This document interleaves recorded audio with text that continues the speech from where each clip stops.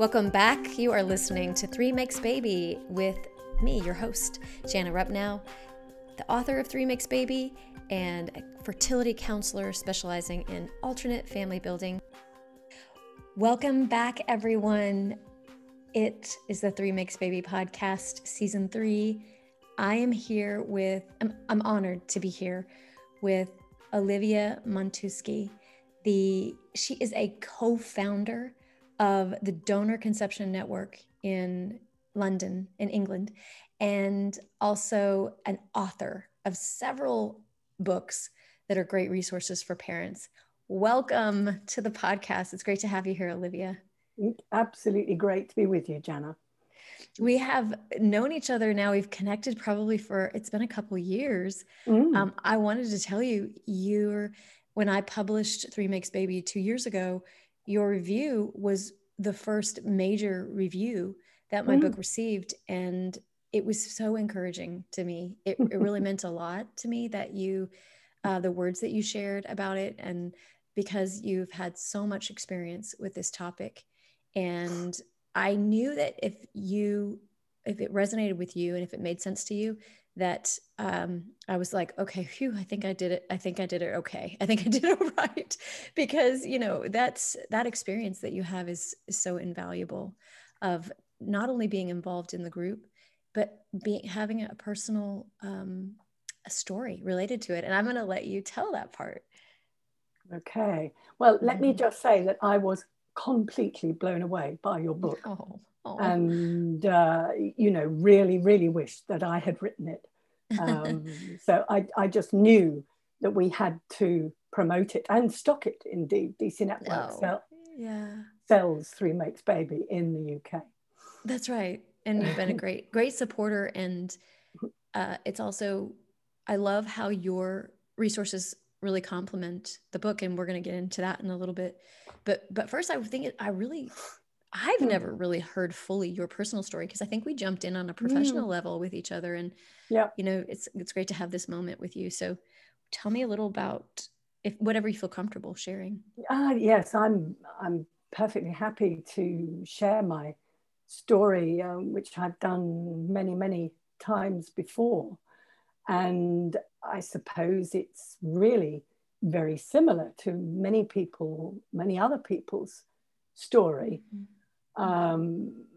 except that it took place, the starting point is about 40 years ago. And I guess that's what makes it different a bit to, to what's happening now. My husband is my second husband.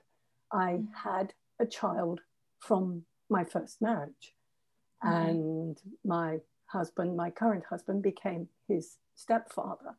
And in fact, my eldest son's father disappeared from view and didn't continue parenting him, which was very sad.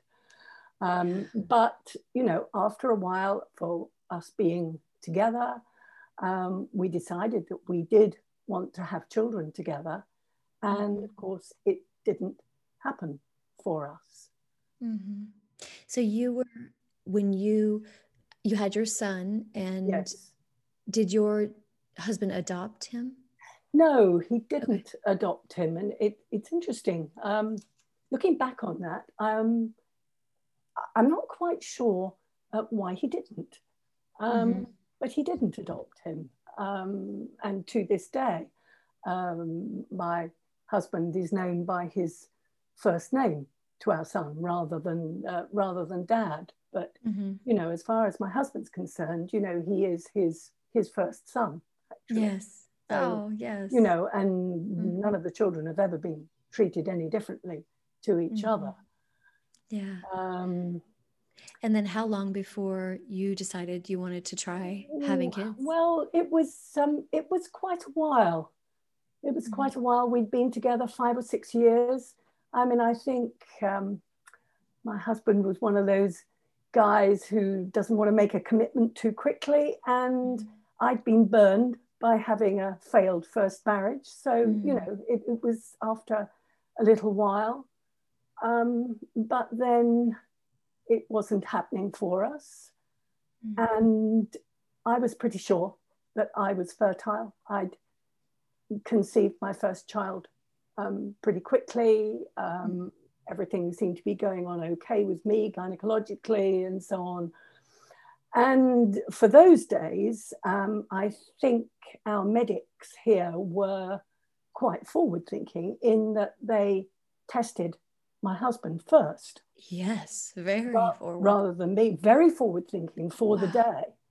Absolutely, yeah. Wow. You didn't have a long journey to figure out, since you did have the previous pregnancy and it all went well. They were able to just go ahead and go straight into. They went straight in to him. That's great. Did they find out right away? It took about 3 or 4 months of various tests, you know, both on his sperm and hormonal tests and so on, until that fateful day when we went to the hospital. And my poor husband was told, with his trousers round his ankles, or pants, as you would say in the US, pants round his ankles, you haven't got a hope in hell of fathering a baby. Gosh, how insensitive. Don't think of, you know, don't think of going to any quacks. They can't do anything for you. Goodbye. Oh, unbelievable. Yes. That is absolutely humiliating and terrible.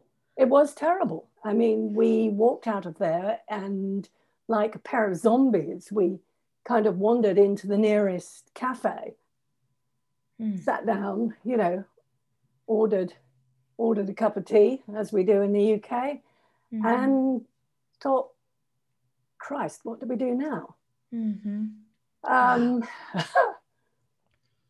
Oh, I mean, it's such a, you know, and in so many ways, we haven't made progress with regard to what the scene you just described. Yes, indeed. I am aware of that.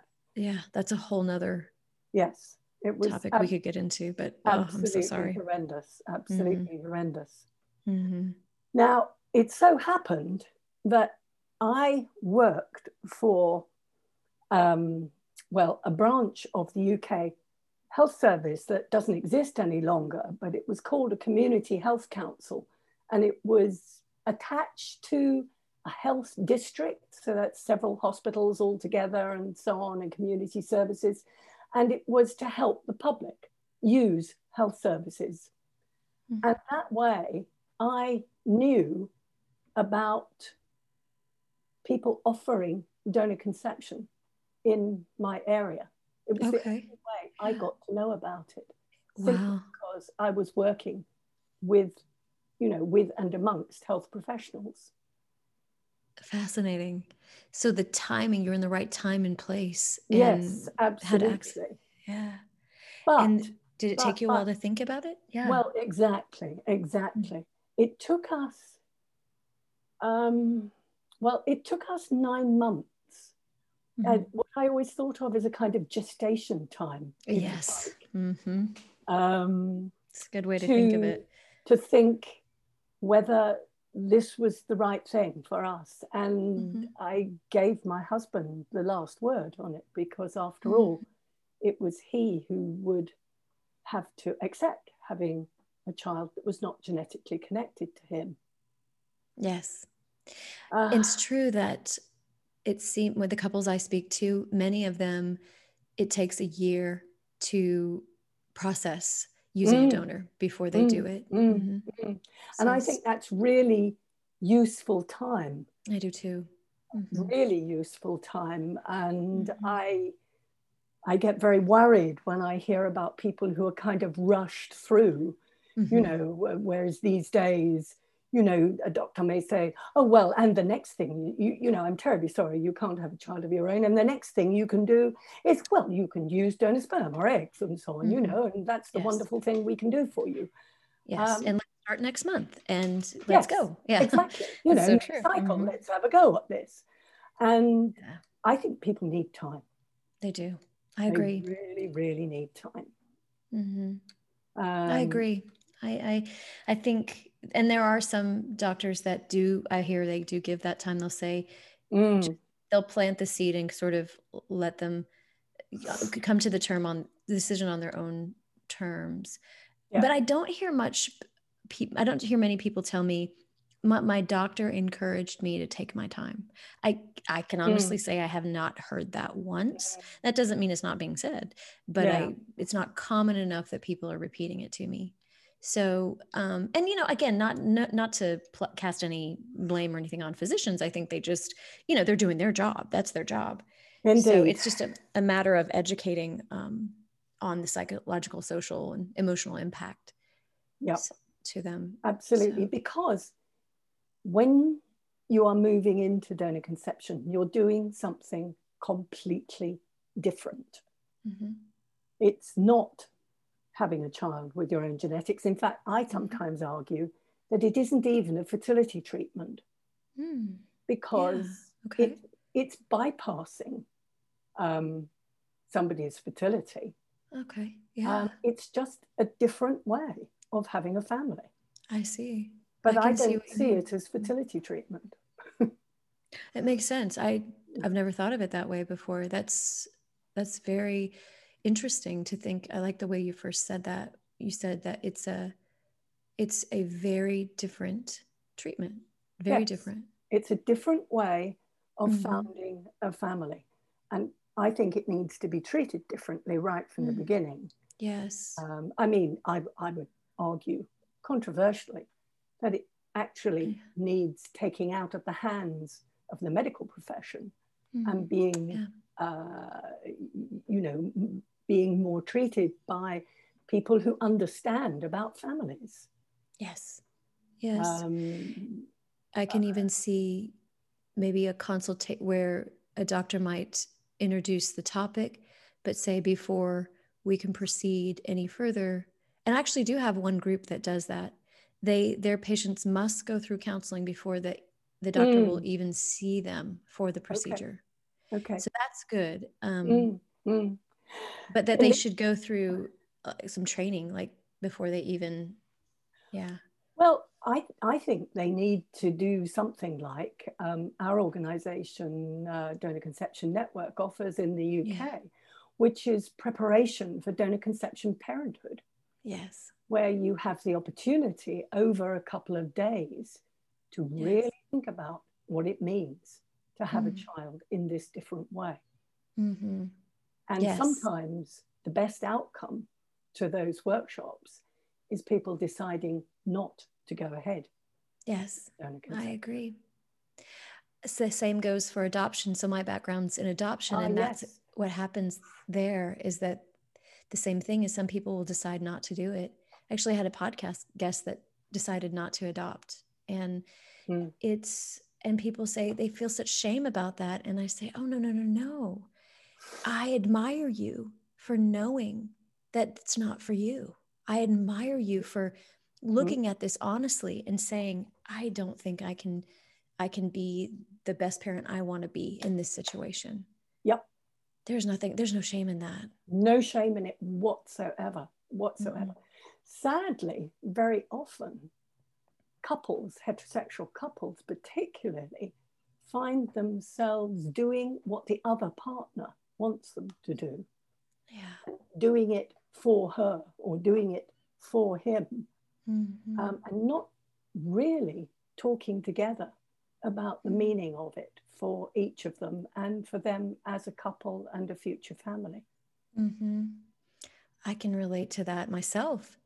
My husband was happy with one child and, he wanted to adopt, and I could get the sense though that he was doing it mostly for me until we had a major life event happen to us that altered our life. And he looked at me in the eye and he said, let's do this with all his heart and soul. Let's do this adoption. Right. And then I knew he was ready. But before then, if that hadn't happened, we maybe never would have adopted, because I felt like the same way. I wanted us both to be all in as much as we could be. You never can be 100% ready for these things. I agree. Yeah. I tell people that all the time, because many people do. They want to be, they're like, I want to be 100% ready. And like, I don't think that's realistic. But I know what you mean, that it's so true that usually one or the other isn't all in, like, Yeah, and that can be hard, for sure. That can be very hard, and sadly it can show itself further down the line. Mm-hmm. You know, with one parent kind of holding themselves back, holding themselves aloof, not allowing themselves to get close to a child because actually they weren't ready to take that on. And you talk to so many couples, and you talk to them before coronavirus in workshops, very intimately, very personally, face to face. And did you see this in couples, in the two different people along the way? Yes, absolutely. And as part of that workshop, we give them a couple of opportunities to work in same gender groups.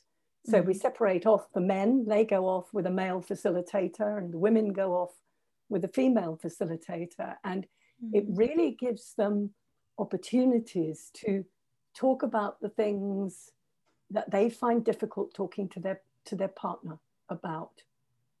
And interestingly enough, in egg donation, it's the guys who will be the genetic fathers of children who find great relief in being able to express their own feelings, whereas what they feel they must do most of the time is support my partner. I must be my partner. But they don't allow themselves to feel their own feelings.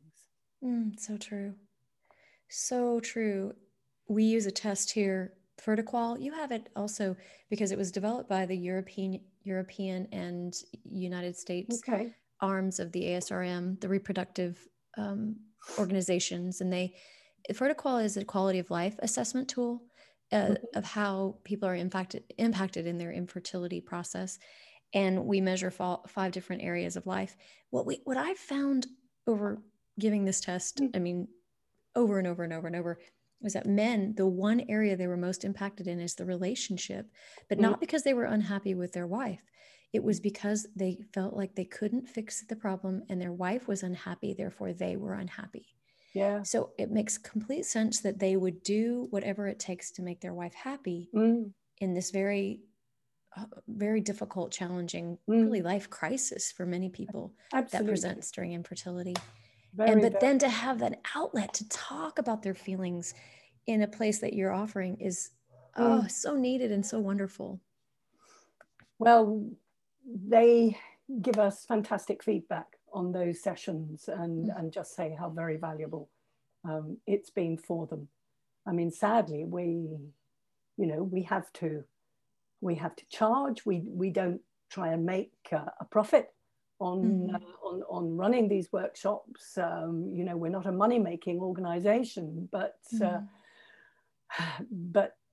people have to afford to be able to come on them. I mean, we would like to see them offered as standard on our health service here in the UK.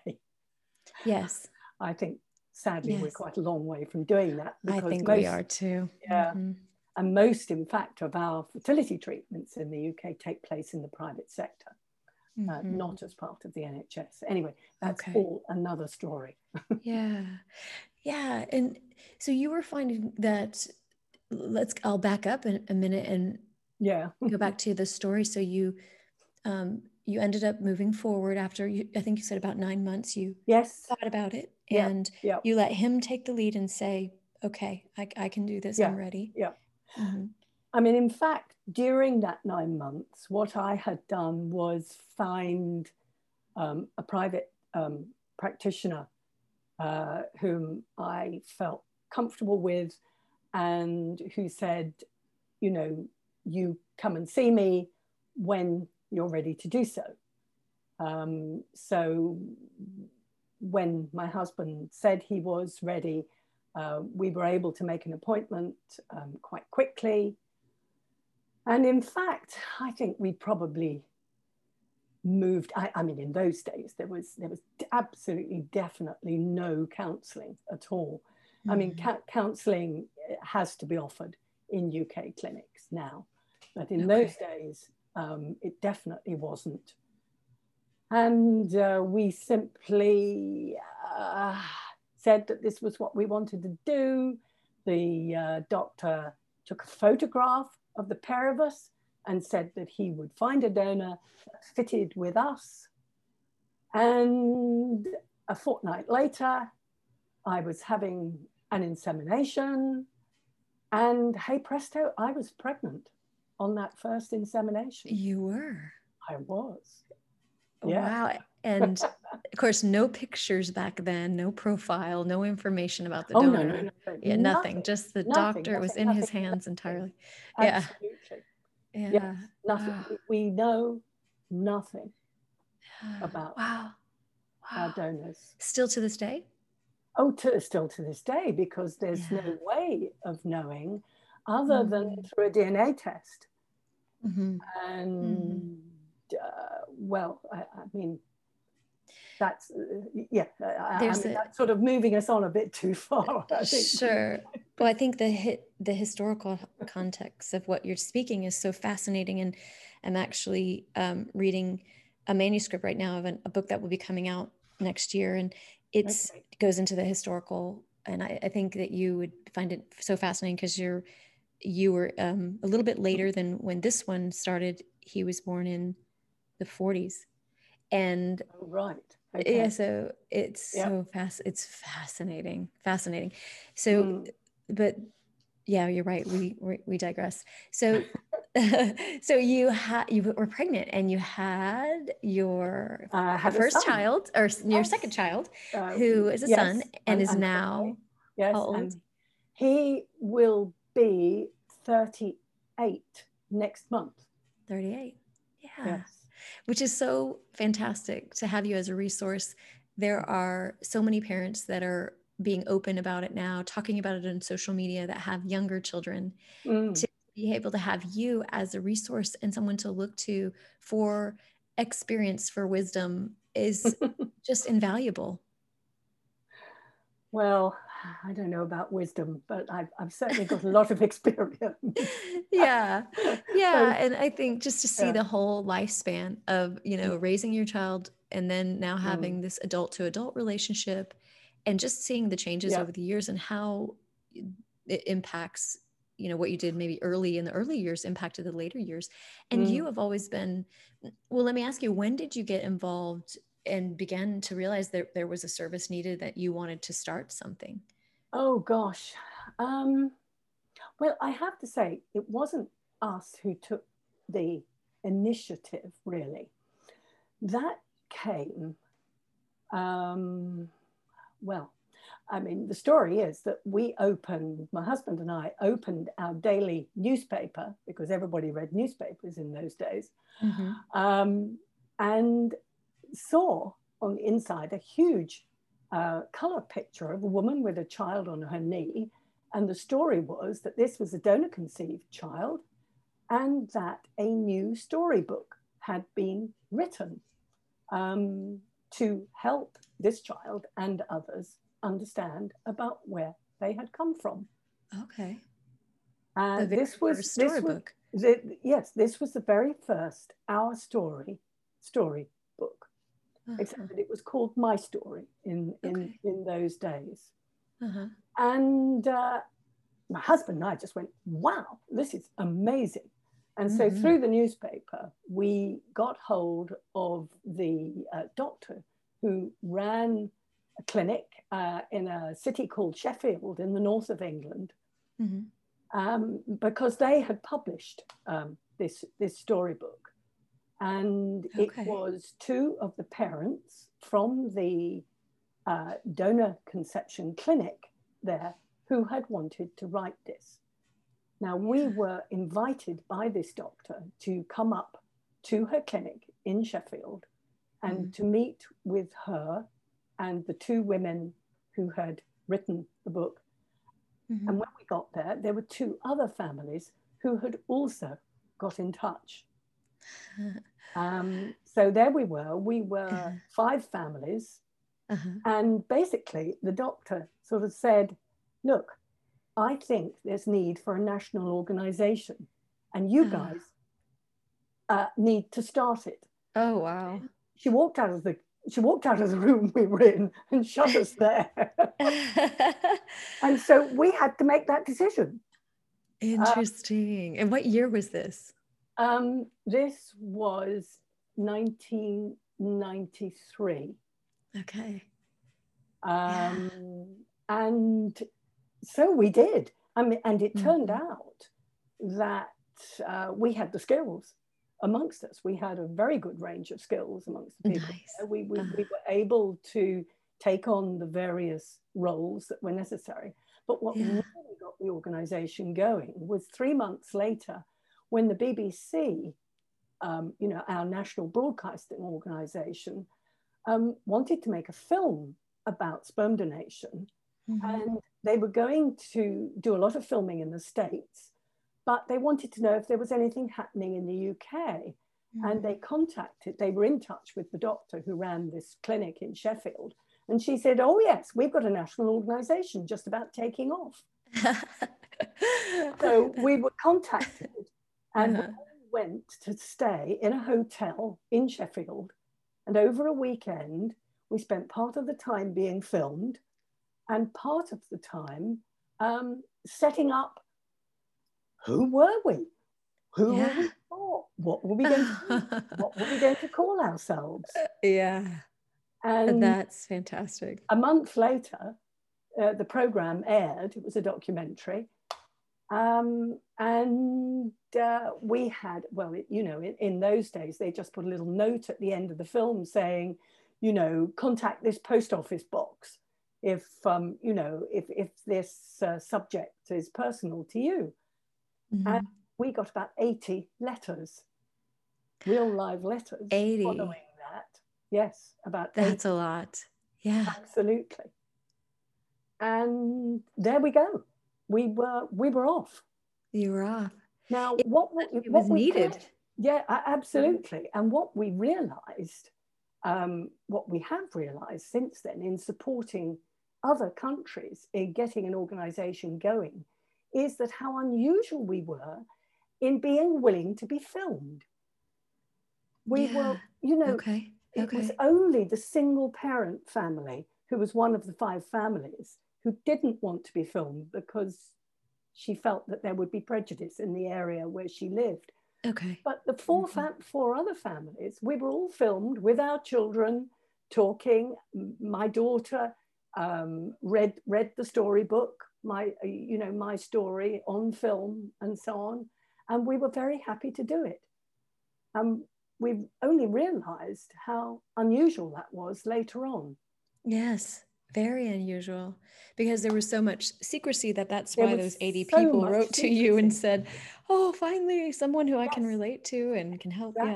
Exactly. Yeah. And later that year, we held our first national meeting in a public hall in Sheffield, in that same city. Yeah. And until COVID struck, we have held 2 national meetings a year, one in London and one somewhere around the UK. And they draw, the ones in London draw over 200 parents. We have waiting lists because we invite all the children as well, and we put on events for the children. We run a workshop for older children. Oh, wow. We have a creche for the younger children. It's a family event. Okay. That's amazing. Just this really, it was serendipity. It feels like that this doctor got you together in the room, and then this film that was coming out, and it just boom, before you know it, you were primed just barely in the nick of time. And then it fueled you to keep going and just to serve and to fill that need. And you're still one of the, maybe, I hope I'm not speaking wrong, but I feel like the most organized group in any country that I'm aware of. We are the only group that has sufficient income from our members and from the sales of books to be able to employ a staff. Yes. So that people can talk to us all the time. And they do. That's so wonderful. And what a great model for other, countries. I remember speaking to Camille Guadi during International Donor Conception Awareness Day, and she said, "Does the U.S. have anything like that?" Because I told her about you, and I said, "Not yet." So that's I hope right. so. I hope we can. Yeah. But that is fantastic, and that's such a great, like I said, great model for others to learn from, and such a needed resource to really around the entire world. People calling from so many different countries that are looking for this type of support and information. And so it's just so fantastic. And one thing that I also love is that you have such an experience, you're with your children being in their late 30s. And by the way, did you have more than the two sons? Well, yes. I had my son, and then 3 years later, after I think it took 5 inseminations that time, I was a bit older. And our daughter was born. Okay. Yeah. So she's 35. She'll be 35 in August. Okay. Yeah. So 3 children, and in 93, and then so she was born in what year then? I'm not going to do the math. My daughter was born in 1986. 86. So this was, so quickly after she was born, really just 7 years or so, you were involved in starting this organization. And so yes, exactly. I think she was just, because it was early in the year, she was still 6. And had you already been open with your children at that point about donor consent? Yes. Absolutely. And how did you know to be open? Because weren't practitioners telling the people the opposite? Well, certainly some of them were saying quite categorically, absolutely no need to tell about this, go home, make love, and who knows. Of course, this was prior to egg donation at that time. But my husband and I talked about it, and we just thought, we cannot live with a secret like that at the center of our family. Yes. It's bound to be toxic. It just has to be. The kids will sense there's something there. We'll have to avoid all sorts of subjects like, who looks like who, and, inherited which talents and so on. We just knew we couldn't live with it. And that was true for, the other families that we founded DC Network with. We all felt like that. Yeah. That we just couldn't live with having that kind of secret at the center of our family. And it takes up, if you don't mind, I want to say that it takes up so much energy. Yeah. If you think about it, and I wouldn't want to spend my energy keeping up with a dishonesty, keeping up with a story that isn't true. Because then I can't go on to do other things. And I want that energy to spend elsewhere. I don't know, maybe that's the weirdest, most practical way to say it. But there's, that aside, I guess, from the morality of it, which of course I was raised, to be honest, by my parents, but then there's just a practicality too. I couldn't agree more. I couldn't agree more. I mean, I couldn't possibly have hidden it. There's no way. And I suppose I was lucky to have found myself a man whose sense of self did not come from anything to do with his sense of being a man, didn't come through his fertility. Oh, wonderful. It came through, actually an awful lot of it, through his work, who he is in his working life. And you also got a glimpse of the way he embraced your son. I was going to come back to that. Thank you for reminding me, because he has always said, I learned very early that I could love somebody I wasn't genetically related to. I loved Dan, and I just knew that I wouldn't have a problem loving a child that I wasn't genetically related to. Beautiful.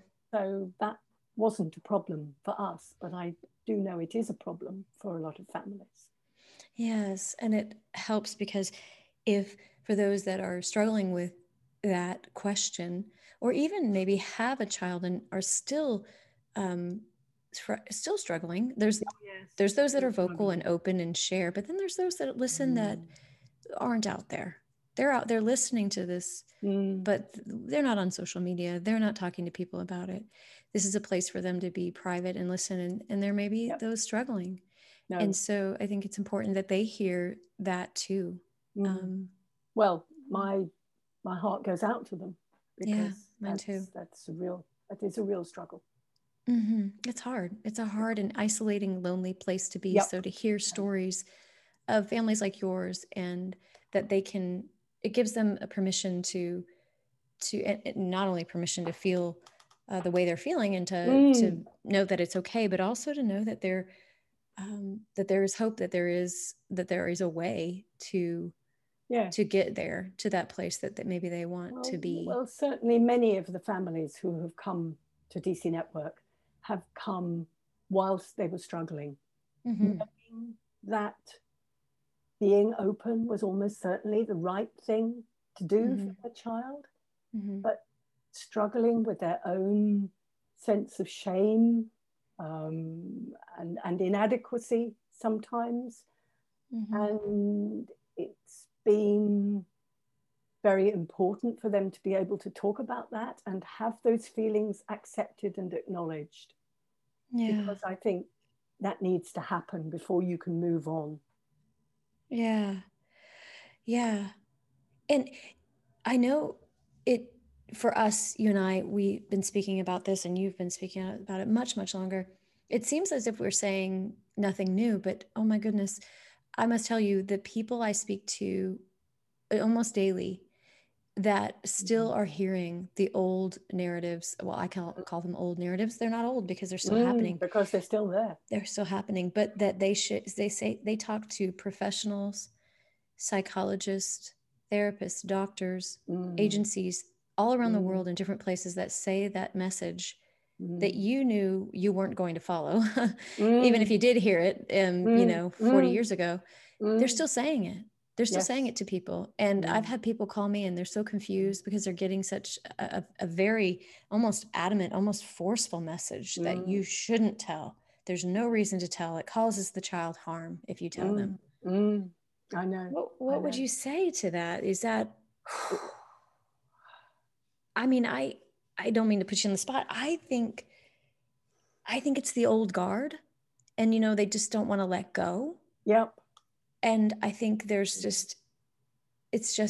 think a lot of times those people that are saying that are employed or have been employed or influenced by possibly an employer, the field, a clinic, an agency, a place they worked for so long that they never heard another different way. And possibly they don't have a family that's not biologically related to each other.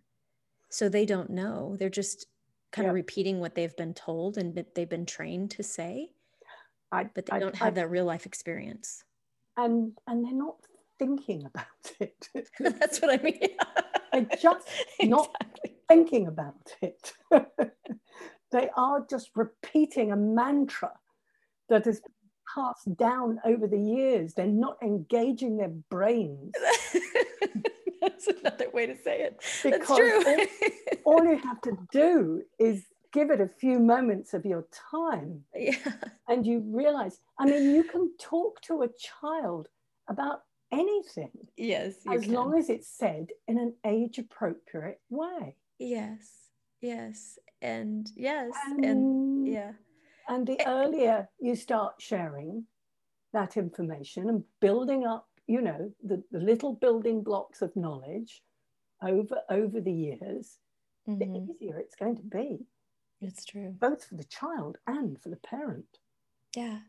And that's what your resources teach people.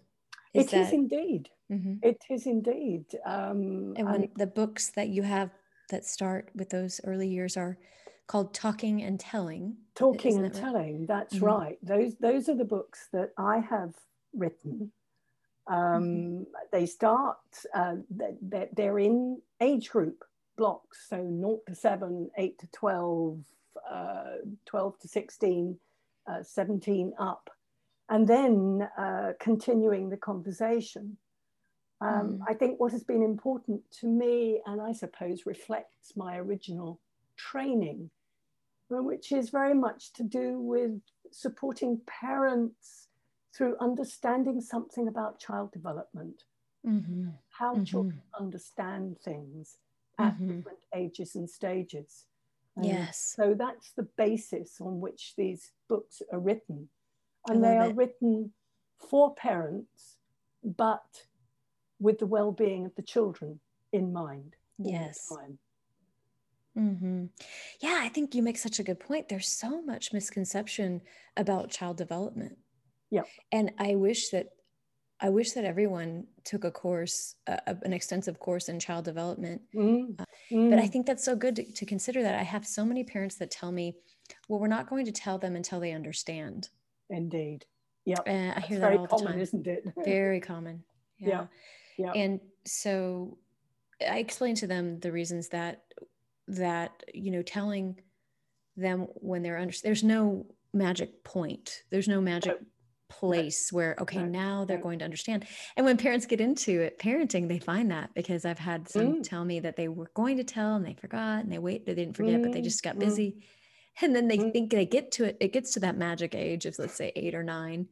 And then they go, oh gosh, now this is really awkward. So much time has passed, and we have this relationship with our children that if we introduce this now, it's going to feel really weird to say this now. Absolutely. I was talking only this morning to a couple who have 3 sons of 11 and 12, twins and a singleton, about beginning to share information with their children then. And a couple of those children are beginning to show sort of, classic pre-teen signs. Yeah.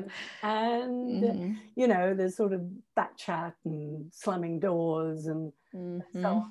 And they're going to introduce this information into their lives. And it's really not a great time to do it. No, it isn't. Yeah. And, if you start sooner, it's a positive. You can have it be a positive story where you're setting that foundation, and they're able to process it in their brains the way that's naturally over time. It's more effortless for them. It's funny. Immediately when I explain it to people in that way, they do get it pretty quickly. They go, oh yeah, that makes sense. It's like sometimes you just don't, it's hard to see what's going to happen when you're just trying to get pregnant. It's just a lot to try to understand in an early point, but that is great. And then what I really love is recently you've been, you've written the book for the teenagers. You mentioned Continuing the Conversation is for teens, or is that for the adults? Well, it's still for parents. I only write for parents, although DC Network has a huge range of books that are for children. All donation types, all family types are catered for with our children's books. But the ones I write are for parents, the telling and talking ones. And Continuing the Conversation is for talking with young people and adults who have known from early years that they were donor conceived, but where parents are thinking ahead to the teenage and young adult years, and helping them prepare for what might be coming, for the changes that may be taking place as their children move into those years. Because I know a lot of people say, and you often see on social media and so on, people saying, oh, well, I've been talking to my child since they were very tiny, and he's 6 and he really couldn't care less, and they'll continue to say that. Oh, mine's 10, and they really couldn't care less. Well, that's probably true, because if they've been told well and so on, and children will, they take on what their parents say. It's part of the education that we give to children. But there comes a time when they start thinking for themselves, and they think about the donor conception information in a very different sort of way. And in those teenage years, when things are changing rapidly in both body and brain, I mean, the brain changes that's been shown that happen at adolescence are quite extraordinary. Yes. And I've followed that for many years, and there's some really good books about it. And they mention, I think, the first year of life, the brain, and the first 3 years of life, the brain changes and grows tremendously. But in the teenage years, it's equitable, if not more. The growth is just unbelievable. And the prefrontal cortex, the thinking part of our brain, is really starting to kick off and just, you know, make all kinds of new connections and synapses and pathways.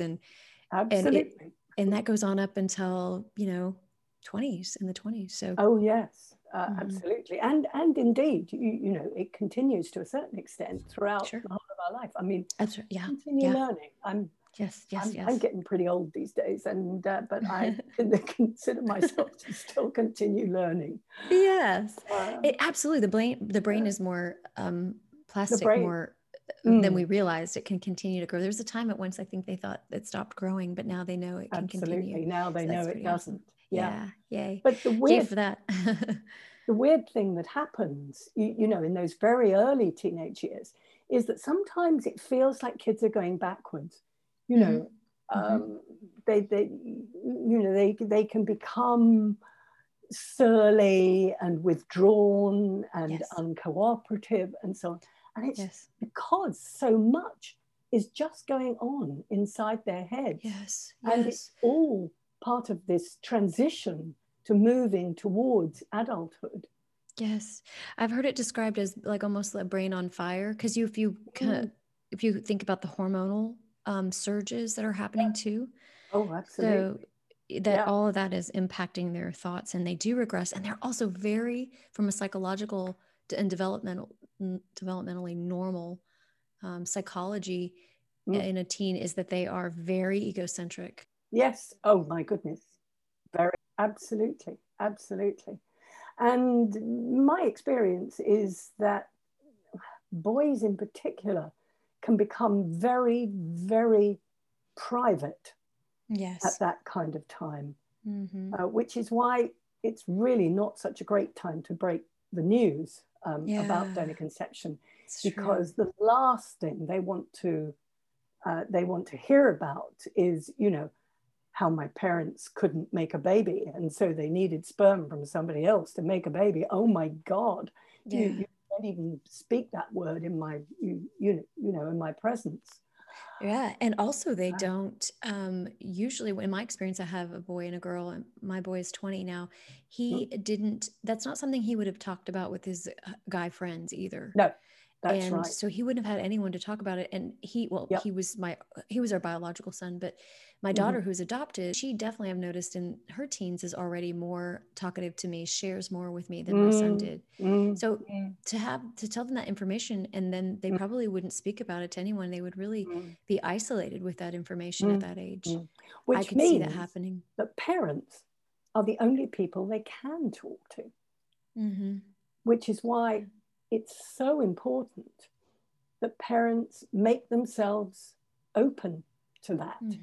Yes. If the child needs to, you know, letting them know that actually it is okay to talk about it with them. Because, you know, kids are being, I mean, they can often be pushing back on parents in really quite unpleasant ways sometimes, you know, really testing the boundaries. But actually they need the parents there to be firm and, you know, and to keep those good boundaries in place. And sometimes they fear that if they talk about it, that's going to make the parent break down and diminish in some way. And that's actually very frightening for young teenagers. Yes, who that is so true. It's so true. To remain solid.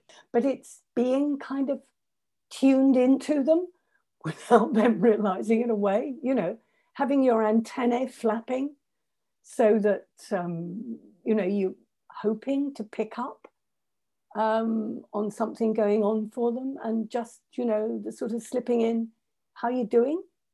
You know, you doing all right? Yeah, giving them that, allowing them to talk back to you in their own time and space. Like, that's what I found too, is like, I love this book and I always tell everyone about it. It's called Talking to Your Teens. Oops, I've messed up the title. It's a great book. I don't know if you've heard of it. Talking so teens will listen, and listen so teens will talk. Thank you. Yes. Faber and Maslich. Yes, it's my favorite book. Well. Yes, because you've raised teens like me. It's so helpful because there's this moment when you're raising your teen that I'm sure you understand this, where all of a sudden as a parent, you can't say anything right. Yep. It's like they want to argue with everything you say. Yep. And if you start engaging in that argument with them, it's going to be a tough time. Yep. So there has to be this parenting shift that occurs in the teen years. And that book was just golden advice, because it said, you know, when they say things, sometimes it's best to just go, oh, you know, because I remember my son, really, because if I said blue, he said red. If I said up, he said down. It didn't matter. And, you know, I remember one time, like, literally just supporting him and saying something supportive like a therapist would say, and he still argued with it. So I was like, okay, now I can't, my therapy stuff, I have to just say, you know. So I used it a lot. But that's really important too when talking about donor conception, is that if they say something that you don't like, or you have a different opinion to share, or it may not be the best time to just go into lecture mode, but instead just to listen and say, really, because then they will know they can keep opening up in front of you. And what I find, what happens is, you're a bouncing board. So they will often, what you're teaching them to do is problem solve on their own by being there and being their bouncing board. And that is the best skill of all. You don't have to go in there and rescue and problem solve. You let them do it. So you get to observe their thinking, and it's quite beautiful. Yeah. It so is. I couldn't agree more. And I do think that book, and it's one that covers earlier age groups, are absolute gold dust. Yes, for sure. So yeah, and that your book also, when I read the Continuing the Conversation, and what I love too about it is that it encourages it encourages parents to put their feelings aside and to be there as that guide and mentor for their child. So the child for the teen. So the teen doesn't feel isolated and alone on this journey. What specific questions or topics do you think scare parents of teens the most? You know, you're not my dad anyway. You can't tell me what to do. Yeah. That's what it is. Sure. Terrified of that. And what about the search too? Are they scared of that? Yeah. Yes, I think within DC Network, we try and educate them all the time. You know, that searching, you know, the wish to search, the curiosity is normal. But yes, you're right. In the sort of general population of donor conception parents, the idea that children might search can be very anxiety provoking. Is it more common for teens to express or show interest in who the donor is and want to know more at that point? Well, I talked to 23 young people about their interest in their donor and half siblings. And the vast majority were much more interested in half siblings, particularly the younger they were. They had less interest in the donor. Yeah, and although that came later on, more into the 20s. Those I talked to who were in their 20s became more interested in the donor. And that actually makes sense when we look at development of teens as well, because teens are much more centered towards their peers at that point. Yeah, absolutely. So that would make, that makes perfect sense. It does make sense developmentally. Absolutely. And I'm glad you brought that up, because that is those interviews that you did with 23 teens are part of the book. Yes. Continuing the conversation. They certainly are. And I quote them at many points throughout. And particularly towards the end, where, I mean, they all, I think they all quite enjoyed talking about their lives and what interested them and so on. But what really animated them was the chance to give advice to parents. Oh, wonderful. Oh, right. Now I can let rip. Nice. But, the advice they came up with was really, really good. And I think particularly a couple of things. I mean, one of the young women said that it was so wonderful that her mother had always been very, very open, right from early on, about puberty and sex and relationships and emotions generally, had just been talked about very openly in the family. So it was very easy to talk about donor conception as well. And so, she's sort of encouraging parents to do that from a very early age. And, we spend, I say this too, in the book, we spend most of our life, if we're lucky, in relationship with our children in an adult to adult relationship.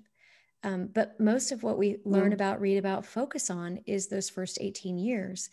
And sometimes focusing only on those first 18 years, we don't do a service to ourselves for the what's to follow those 18 years, if that makes any sense. It's true. No, absolutely. We put up barriers that we don't realize. Yeah, that's true. So that leads to the question I wanted to ask you too, is how do we encourage parents, and maybe it's just by talking about it right now, to begin to listen to their teens then become adults, and to see them for the knowledge and experience that they have as well. And also to understand that their experience being raised in a family where they were donor conceived is different than from the way we were raised. And that sometimes I think that's hard for parents to realize, is that just because they saw their child grow up doesn't mean they understand their experiences, 100%. No, absolutely. How do we get parents to begin to learn to listen to them more in those teen years? And that's the shift I'm talking about, by the way, that parenting shift. We shift from being the boss that tells our kid what to do and being in charge to being a collaborator, almost, to being in collaboration with them. And very, very much so. Yeah. Well, I think it starts with a parent not needing to own their child. Yes. The child to be a mini me. Yes. Oh, well said. Yes. To respecting that child as a person in their own right. Because we have to separate. The goal of parenting is to separate. It is to separate. And that's hard. It's so hard. Yeah. But it is. Yeah. Yes. So it's that old saying about roots and wings, isn't it? It so is. We give them roots in order that they should have wings that they can fly. Yeah. Yeah. And let them be who they are. They don't lose their roots completely, but they must fly in order to discover who they really are. And it might be entirely different than what we want them to be, because it's not about us anymore. No. Well, I mean, I can see it in my own my 3 children, but interestingly enough, particularly in my two donor conceived ones. They have different donors, by the way. Okay. Yeah. I mean, our eldest sperm donor conceived son is a very ambitious young businessman. He's really, really sort of go ahead.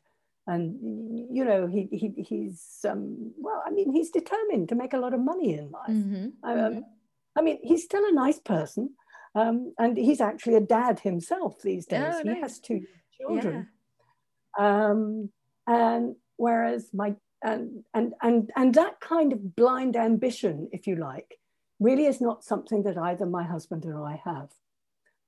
And our daughter is the most wonderful shamanic healer and therapist. Oh. And that is, again, I mean, you could say I'm a counselor. Okay, well, it's a bit like me, but she's taken very unusual steps into a different world of working. And I mean, we just respect them both very much, and very much love them both. But boy, they're different from us. Yeah, absolutely. They're different. You know, it's so true. And I think that recognizing that shift is happening in the teen years, that they're going to be pulling away, they're going to be showing their different personality traits. And as the parent, if the parent can tolerate those changes that are happening and embrace them and acknowledge them, then that is how they can launch their child into adulthood with that sense of not only just the sense of what, you know, kind of identity and good, having a good feeling about who they are, but also to continue the relationship, the bond. Absolutely. I mean, you're so right about all that, Jana, but I was just thinking that sometimes a parent may need to grieve, you know, the loss of that parent-child relationship. Oh, that's so true.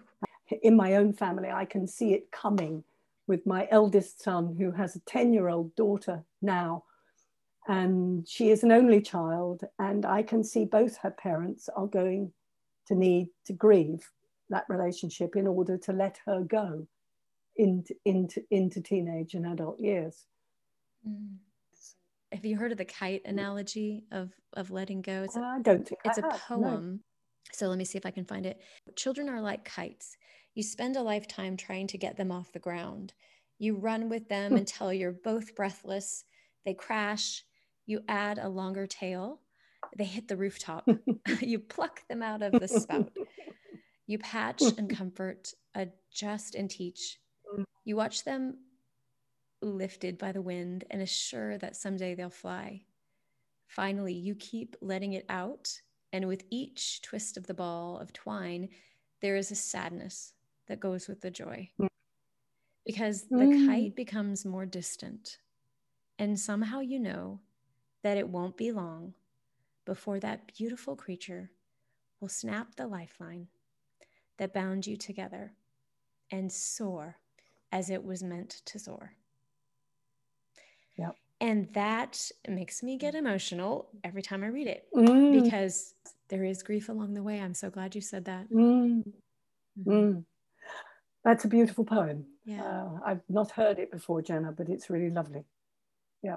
It's so good that you brought that up because of the grief, and sometimes we don't want to grieve. And then if you think about if you're grieving the losses, any kind of prior losses that you've experienced from infertility or, you know, loss of a baby or loss of a child, that could be piggybacking on to the loss of losing them as they grow. And so seeing a counselor, talking to somebody through those feelings can be really helpful. So it certainly can. Yeah. Absolutely. I want to give you an opportunity to say anything else before I really want to end with the description of the book and point people to where they can find your resources and more about you. Okay. Well, I suppose the only thing I would quite like to read just a quote from from one of the young people that I interviewed. And this is 17-year-old Adam, who says, the way you discuss a topic will influence how your child feels about it. Treat them like an adult, offer options, and listen, in capital letters. Be ready for emotions. Make sure the focus is on their feelings and not yours. Give your child a sense of freedom, but keep a watching eye. And I thought that was just so mature from a 17-year-old. It is so wise. And I think I couldn't have said it better. Isn't it? Beautiful. I love how you're listening to teens and providing an opportunity for adults, parents to continue to learn into their kids' teen years and during that really difficult time. I love this description that you provide about it, continuing the conversation, talking with young people and adults 12 years and up. It's an invaluable resource for families with donor-conceived teenagers and young adults, applying over 35 years of experience as parents of DC children, plus interviews with 21 donor-conceived teenagers. Olivia Montusky and Jane Ellis provide readers a look ahead at this crucial stage of child development. Montusky and Ellis describe common challenges and mistakes that parents of teens make while navigating the shifting and sometimes disorienting dynamics in the parent-child relationship. In addition to learning how to engage in conversation with their teens during a time when teens are naturally pulling away, readers will learn more about unique issues donor-conceived adolescents face as they search for genetic kin, take a DNA test for the first time, or begin dating. As packed with good information. So that is Thank you for that, Jenna. Oh, absolutely. And they can find those books and resources on dcnetwork.org. Absolutely. And you can, and you know, I'm on the website now, and I'm just click through. So if you get to the page where you find books, just scroll down and just see all the links. There's lots of links that will get you to the place that you want to go. Absolutely. So, and it can be, it's available in hard copy, but also to be downloaded as well, which is probably not more practical for people living in the US. It's actually available on Amazon. Some of them are, so I was able to get a copy that way. That's true. So that worked. Yes. Very good. Absolutely. Fantastic. It was so great talking with you today. I really enjoyed it, Jenna. Thanks for the opportunity. Thanks for listening. If you would like to follow for more content, you can go to my Instagram and Facebook account at Jana Repnow LPC, or follow 3 Makes Baby on Instagram. You can get a copy of my book and the companion workbook to 3 Makes Baby on Amazon. The 3 Makes Baby audiobook. It is now in audio format on various platforms and will be on sale from July 1st to July 4th through Apple Books. Don't miss out. If you like this podcast, be sure to like and subscribe. Have a great day.